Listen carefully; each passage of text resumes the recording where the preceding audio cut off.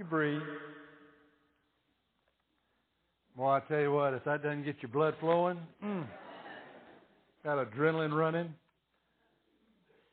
For the past month and a half, I have strongly emphasized the nature of the church, what the church does, who we are, what the Lord expects of us. And along those lines, we have tried to build the foundation of an understanding of who and what we are and what we're all about by having our home Bible studies in addition to our church Bible studies. We've had Experiencing God, and right now we're into Purpose-Driven Life. So we are all about the church. Today I want to cast that vision and kind of bring it all together and summarize everything that we've done basically for the past year. Proverbs 29:18 puts it this way in the King James Version: where there is no vision, the people perish. The NIV says, where there is no revelation, people cast off restraint. The Message paraphrases it this way: if people cannot see what God is doing, they stumble all over themselves. But when they attend to what He reveals, they are most blessed. You know, there was a kind of a sad time in the time of Eli and Samuel. Samuel was this young fella born to Hannah who had been given to Eli to raise in the temple, to train up as a priest. And as a young boy, the Bible says in 1 Samuel 3:1, in those days the word of the Lord was rare. There were not many visions. The one thing about visions, though, is that if they are only visions and are not followed through with action, they really aren't worth a whole lot. Thomas Edison put it this way: vision without execution is hallucination.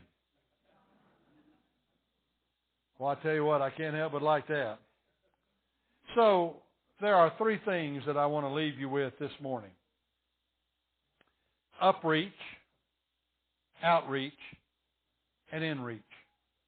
Okay? This is what we're all about. This is who we are as a congregation. This is what the Lord has instructed us to be, to do, to experience. Upreach. This is our worship. We spoke about that last week, about what worship is all about. It is not just lifting the eyes or the hands. It's lifting the heart to the Lord in praise and adoration. We learn worship by really looking at the Psalms. The Bible says that God felt that David was after His heart. And this is who we want to reflect or mirror in our own lives, is that worship attitude of David. That he talks about how wonderful, how great God is, how He surpasses everything, and the names that he attributes to God: my rock, my salvation, a strong tower, and on and on. We see where this shepherd boy is out in the field and he reflects on the stars and the sun and the moon. When I consider the stars, the world, the things that Thy hands have created, O Lord, I ask, what is man that Thou art mindful of him? Worship is the understanding that we have a Creator God and we are created. We have a potter and we are simply the clay. It is the understanding that God is the first and the last word on every one of us, on all of creation. So we worship Him. We grow deeply in love with God and with His Son, Jesus Christ.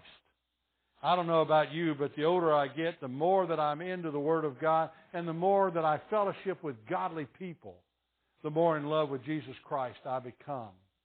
What He has done, His provision, His promise, His person, has always given me a thrill. I like what Anne Graham Lotz says about Him in her book on Just Give Me Jesus.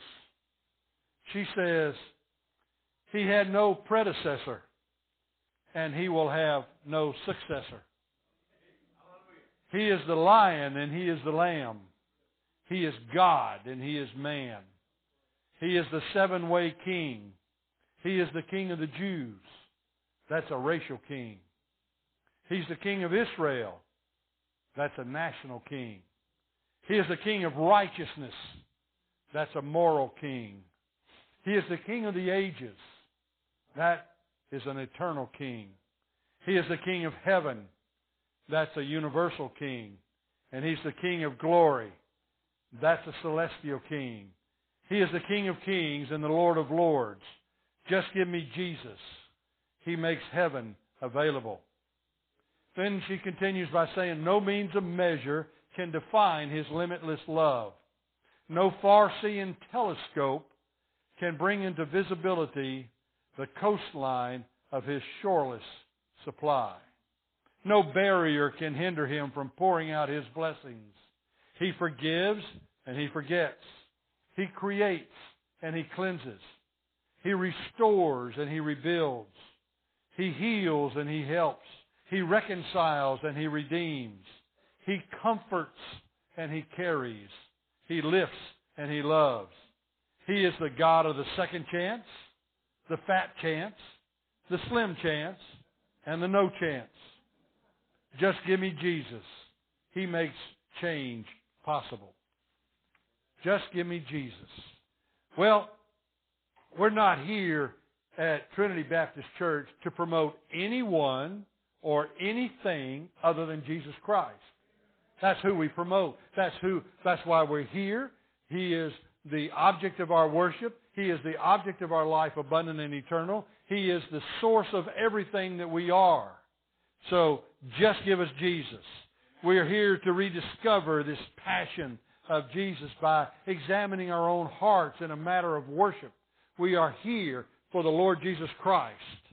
Before there was a plan, there was a man, Jesus. You know, the question was asked, and we addressed it last week, what is the greatest commandment?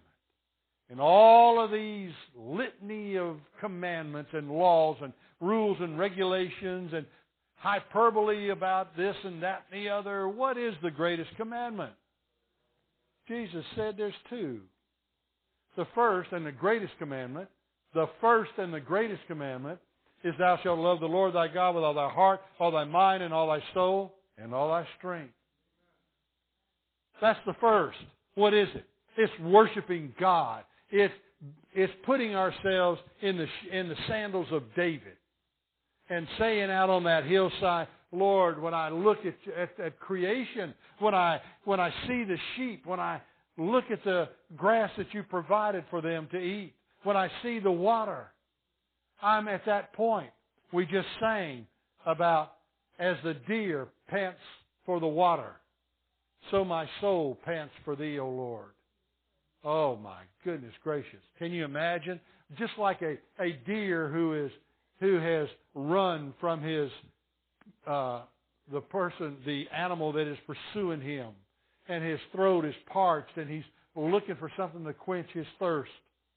We have that parched attitude for those of us worshipers who truly seek the Lordship of Jesus Christ. It is upreach. It is worship. From the time that our feet hit the floor in the morning until the time that our head lays on the pillow at night, it is worship. It is understanding that God is God and He's in control of everything. It is worship of God. It is thanking Him. It is living an attitude of gratitude. It is living in such a way that we understand this life is not about my personal preferences. It's not about what I like, what I desire, what I want. When I enter these doors of this worship center, it's all about Jesus. It's about lifting Him up. It's about singing our praises to Him. It's about all of those wonderful things. It is all about Jesus.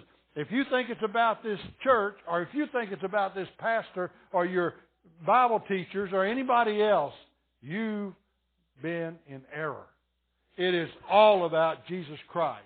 We are here at His behest. We are here to honor and to glorify Him.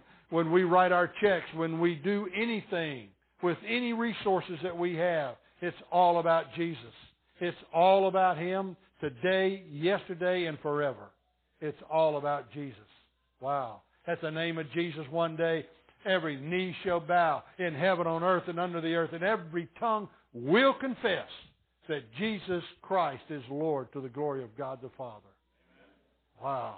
I'm going to tell you something. It's all about upreach. Everything else, all these other two things are a result of our upreach. Because I worship the Lord Jesus Christ as my personal Lord and Savior, there's outreach. We grow deeply in love with the Lord, we'll grow deeply in love with His people. What's the second great commandment? The second is just like it. Thou shalt love thy neighbor as thyself. Well, okay. Upon these two, Jesus said, hang all the law and the prophets. Everything is summarized in that. The entire Old Testament experience from Genesis through Malachi is rolled up in those two commandments. The 10 Commandments. First 4, my relationship with God. Next 6, my relationship with my fellow man. There it is. Jesus summarized it. How could He summarize it? He created it. He knows it. He's the one that revealed it to Moses. So here we are today, and we're in loving our neighbor. Outreach. Now, I said this last week, and I'll probably say it a million more times. I hope you don't ever get tired of it, because it's just as clear in the Scriptures as it can be. The Great Commission is not the Great Suggestion. It has never been intended to be a program. It's a passion, folks. There was no plan B when Jesus left this earth. He said, all power in heaven and on earth is given unto me. In the universe, everything, it's all given to me. And I'm giving it to you. Therefore, He said, as a result of that, go into all the world. Preach this gospel. Make disciples. Teach them to observe everything I've commanded you, and lo, I'm with you always, even to the end of this age. Well, there's no plan B. The angels were probably saying, so what if they don't do it? There's no plan B. They'll do it. Now, when He gave that plan, that Great Commission to the apostles, those that witnessed His resurrection and ascension into heaven, He gave that commission to them. And it was their responsibility to pass it down to the next generation. And so it's our responsibility. We have taken this baton. It's been passed on to us to share this good news of Jesus Christ with others. And it should be a passion with you and me. It's not a program. We don't have to recite some kind of tract or law or something of this nature that we're looking at. It becomes very intimate and very personal with each and every one of us. Jesus said this, Acts 1:8, when He was telling the disciples, tarry ye, or wait in Jerusalem. Just go to Jerusalem and wait there until you have been endued or empowered, clothed, enveloped, overwhelmed by power from on high, the Holy Spirit. And when He comes upon you, you will be witnesses. Not a suggestion, but this is something He's saying will happen. When the Holy Spirit comes into your life, you will be witnesses. Now, that word witness is the word martyros, which is the word martyr that comes from. In other words, you're going to give your life to make sure that what I've told you and what you have experienced is shared with everybody with whom you come in contact. And you will be my witnesses in Jerusalem, Judea, and Samaria, and the uttermost parts of the earth. Then He ascended. Last words. Plan A. And the disciples had their mouth open watching Him ascend, and they were thinking, what's plan B? And then 2 angels came and said, why is your mouth standing open, gazing into heaven? What did He say to do? Go to Jerusalem? Yep. And what? Wait for the Holy Spirit, and then what? Then I'll be witnesses. And the gospel spread like wildfire. 3,000 on the day that Peter preached there in Jerusalem came to know the Lord Jesus Christ and were baptized. And then the Bible says daily they were being added to Him, such as should be saved. Multiplication, because it's outreach.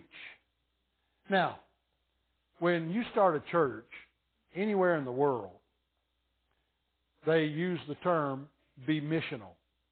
You know what that means? It means to understand the culture, understand the background, understand the context of the message that you're sharing. We need to be missional. We need to understand that there are 73% of these people in Sun City Center that aren't affiliated with any church at any time. So what does that do for us? We start thinking, we've got 3/4 of this area that we can really go after and share the good news of Jesus Christ to them because they need it. Now, this outreach is these final instructions comes with 2 questions that we raised last week. Is our community thankful for our church? Have we made any impact on our community at all for the Lord Jesus Christ? I'm not talking about programs and all these other things. Have we really impacted our community on behalf of Jesus Christ? Have we introduced them to Jesus Christ? Have we let them see who Christ is in us? Have we made a difference in the lives of these people? Well, Proverbs 11:11 says, through the blessings of the upright, a city is exalted. In other words, it is through our changed lives that cities are literally transformed. There's that magnetic personality that God gives those of us that have truly come to know Him.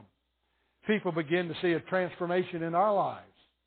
And as they see a transformation in our lives, it becomes quite attractive. It becomes magnetic. Jesus said, and if I be lifted up, I will draw all men to myself. Which means simply this, that as we begin to share the gospel of Jesus Christ and begin to share Him with other people, they're going to see that transformation. They're going to see it real. And you say, but I don't know how to share Christ with anybody. I've never taken a evangelistic course. I don't know how to share these tracts. I don't know how to share these pamphlets. I don't know how to lay it out. Let me just tell you something. You lay it out the way that Jesus has impacted your life. That's all they need to hear.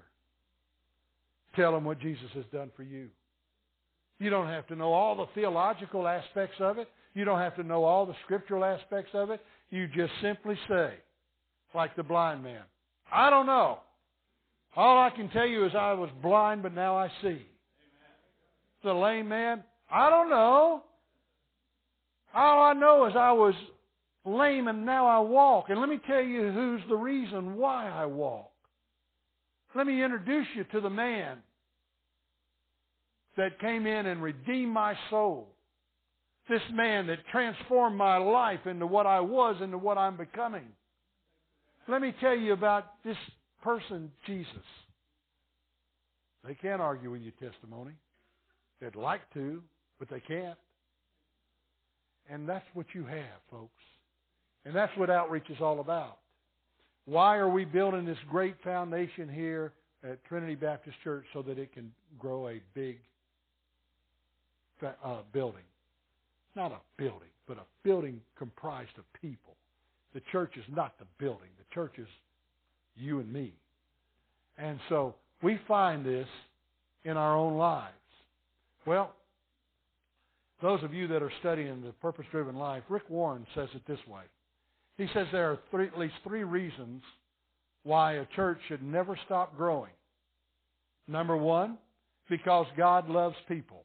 2 Peter 3:9, the Lord is patient, not wanting anyone to perish, but wants everyone to come to repentance. This is how it translates to you and me. I have come to realize through the Scripture that God loves all of us equally. He doesn't love you any more than He loves me. He doesn't love me any more than He loves you. Now, likewise, on that person that's out on the street, that person that's in the bar, or whatever the case might be, God doesn't love me any greater than He loves them. He loves us all equally. Secondly, because God commands us to reach out. Luke 14:23, God says, go out into the country and urge, compel, exhort, admonish, whatever it takes, anyone you find to come in so that my house will be full. Does He like a packed house? What do you think? He says, compel them to come in so that my house may be full. John 17:18, that wonderful pastoral prayer that Jesus prays. He prayed to the Father, in the same way, that you gave me a mission to the world, I give them a mission in the world. In the same way. That's been passed down from the Son of God to you and to me. And then thirdly, because God's growth is God's will. Colossians 2:19. Under Christ's control, the whole body is nourished and grows as God wants it to grow. Matthew 16:18, Jesus said, I will build my church. Then he added, the gates of hell will not prevail against it. Whoa. We're in some good stuff, folks. And it's all directed by the Lord Jesus Christ. Now, not only is there upreach and there's outreach, there is inreach. The church is the family of God. It's like the earthly family for nurture and care and concern. We are the spiritual family that will be together for all eternity. We are simply a microcosm of the church worldwide. But here we are, and it is our responsibility to minister and serve to each one. Mary McCarty has started a few years ago, started the care groups in our adult Bible studies on Sunday morning. And what a blessing that's been. They are there to nurture those that are involved in small group Bible study. And they supposedly work with these people when they're in the hospital, when they're having issues, when they're having problems. They do that. We have a deacon family ministry. You'll be a part of that, half of you will be a part of the pizza lunch today. And it's to help you understand that the deacons serve with the pastor. And we serve side by side. And when there are hospitalizations or illnesses or deaths or any of these other emergencies or situations that come up, they serve alongside the pastor in ministering. It is that servant's heart. The body of Christ has Jesus as the head. He's always the head. Always has been, always will be. And it is the bride of Christ, Ephesians 5 calls it. Well, men, you wouldn't insult anybody else's bride. And I pray that none of us, men or women, does anything to bring damage, harm, disrepute to the bride of Christ, the church. It is His bride. This is not your church. It's not mine. It is His. It's not your bride. It's His. It's not your body. It's His. And He is the head. And so when we come into worship, we understand that part of that worship in not only allowing my soul to soar in the presence of God, but it's the understanding that I need to be at His will to reach out to others around me to bring them into a saving knowledge of Jesus Christ, or if they know Him, a deeper walk with Him. And that once they come into the family of God, here, we begin to serve them. You see that image at the Last Supper, that last night that Jesus spent with the disciples. There He is, a basin of water, a towel, and began to wash the feet of the apostles. Peter didn't want it. He said, well, Lord, if you're going to wash my feet, wash all of me also. No, Jesus said that's not the deal. Because it's the household slaves that wash the feet of the guests that enter into the home. And Jesus said, I don't think that I've come to be served, but to serve, to give my life a ransom for many. So here we are, slaves, servants to the Lord Jesus Christ. That's why we're here. That's what we do. We minister to one another. We're empathetic. We're sympathetic. We're interested, and because we love the body of Christ. We love the bride of Christ. And we certainly love the head of the body, which is Jesus Himself. 1 Peter 4:10 says, each one should use whatever gift he has to serve others. To serve others. That's why we're here. Maybe you're here looking for a church family. You're still kind of floating around, hadn't made that decision. Do you know Jesus Christ as your Lord and Savior? If you know Jesus Christ as your Lord and Savior, have you actually stepped up, made that step? Now let me put it this way. The Bible says the steps of a good man are ordered by the Lord, and He delights in His way. Well, each step of decision precedes another step. God won't allow you to take step 2 until you've taken step 1. Have you trusted Jesus Christ as your Lord and Savior? Don't put step 2 in front of it until you do that. Number 2, have you acknowledged Him publicly? Have you followed Him in baptism and or church membership? Maybe you're stuck on one of those steps and you just can't take that next step. When you begin to worship the Lord Jesus Christ, when He becomes preeminent in your life, you're going to gladly do what He asks you to do, whatever that might be. Whatever that might be. I don't know what it is in your life. I know what it is in mine. And I know how miserable I am until I complete that step in obedience.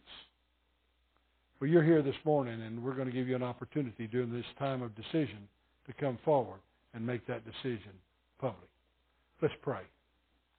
Our most gracious Father, we love you. We thank you so much for this day, for the blessings that we have in Jesus Christ. So, Lord, we know there are decisions being made even now. Thank you for these. And, Father, I just pray that they will become public in the moments ahead. Be with us, and may we honor and glorify you with these decisions. And thank you. For it's in Jesus' name we pray. Amen. Let's all stand and sing the hymn of invitation. And I'll be here at the front to pray with you about any decision the Lord lays on your heart.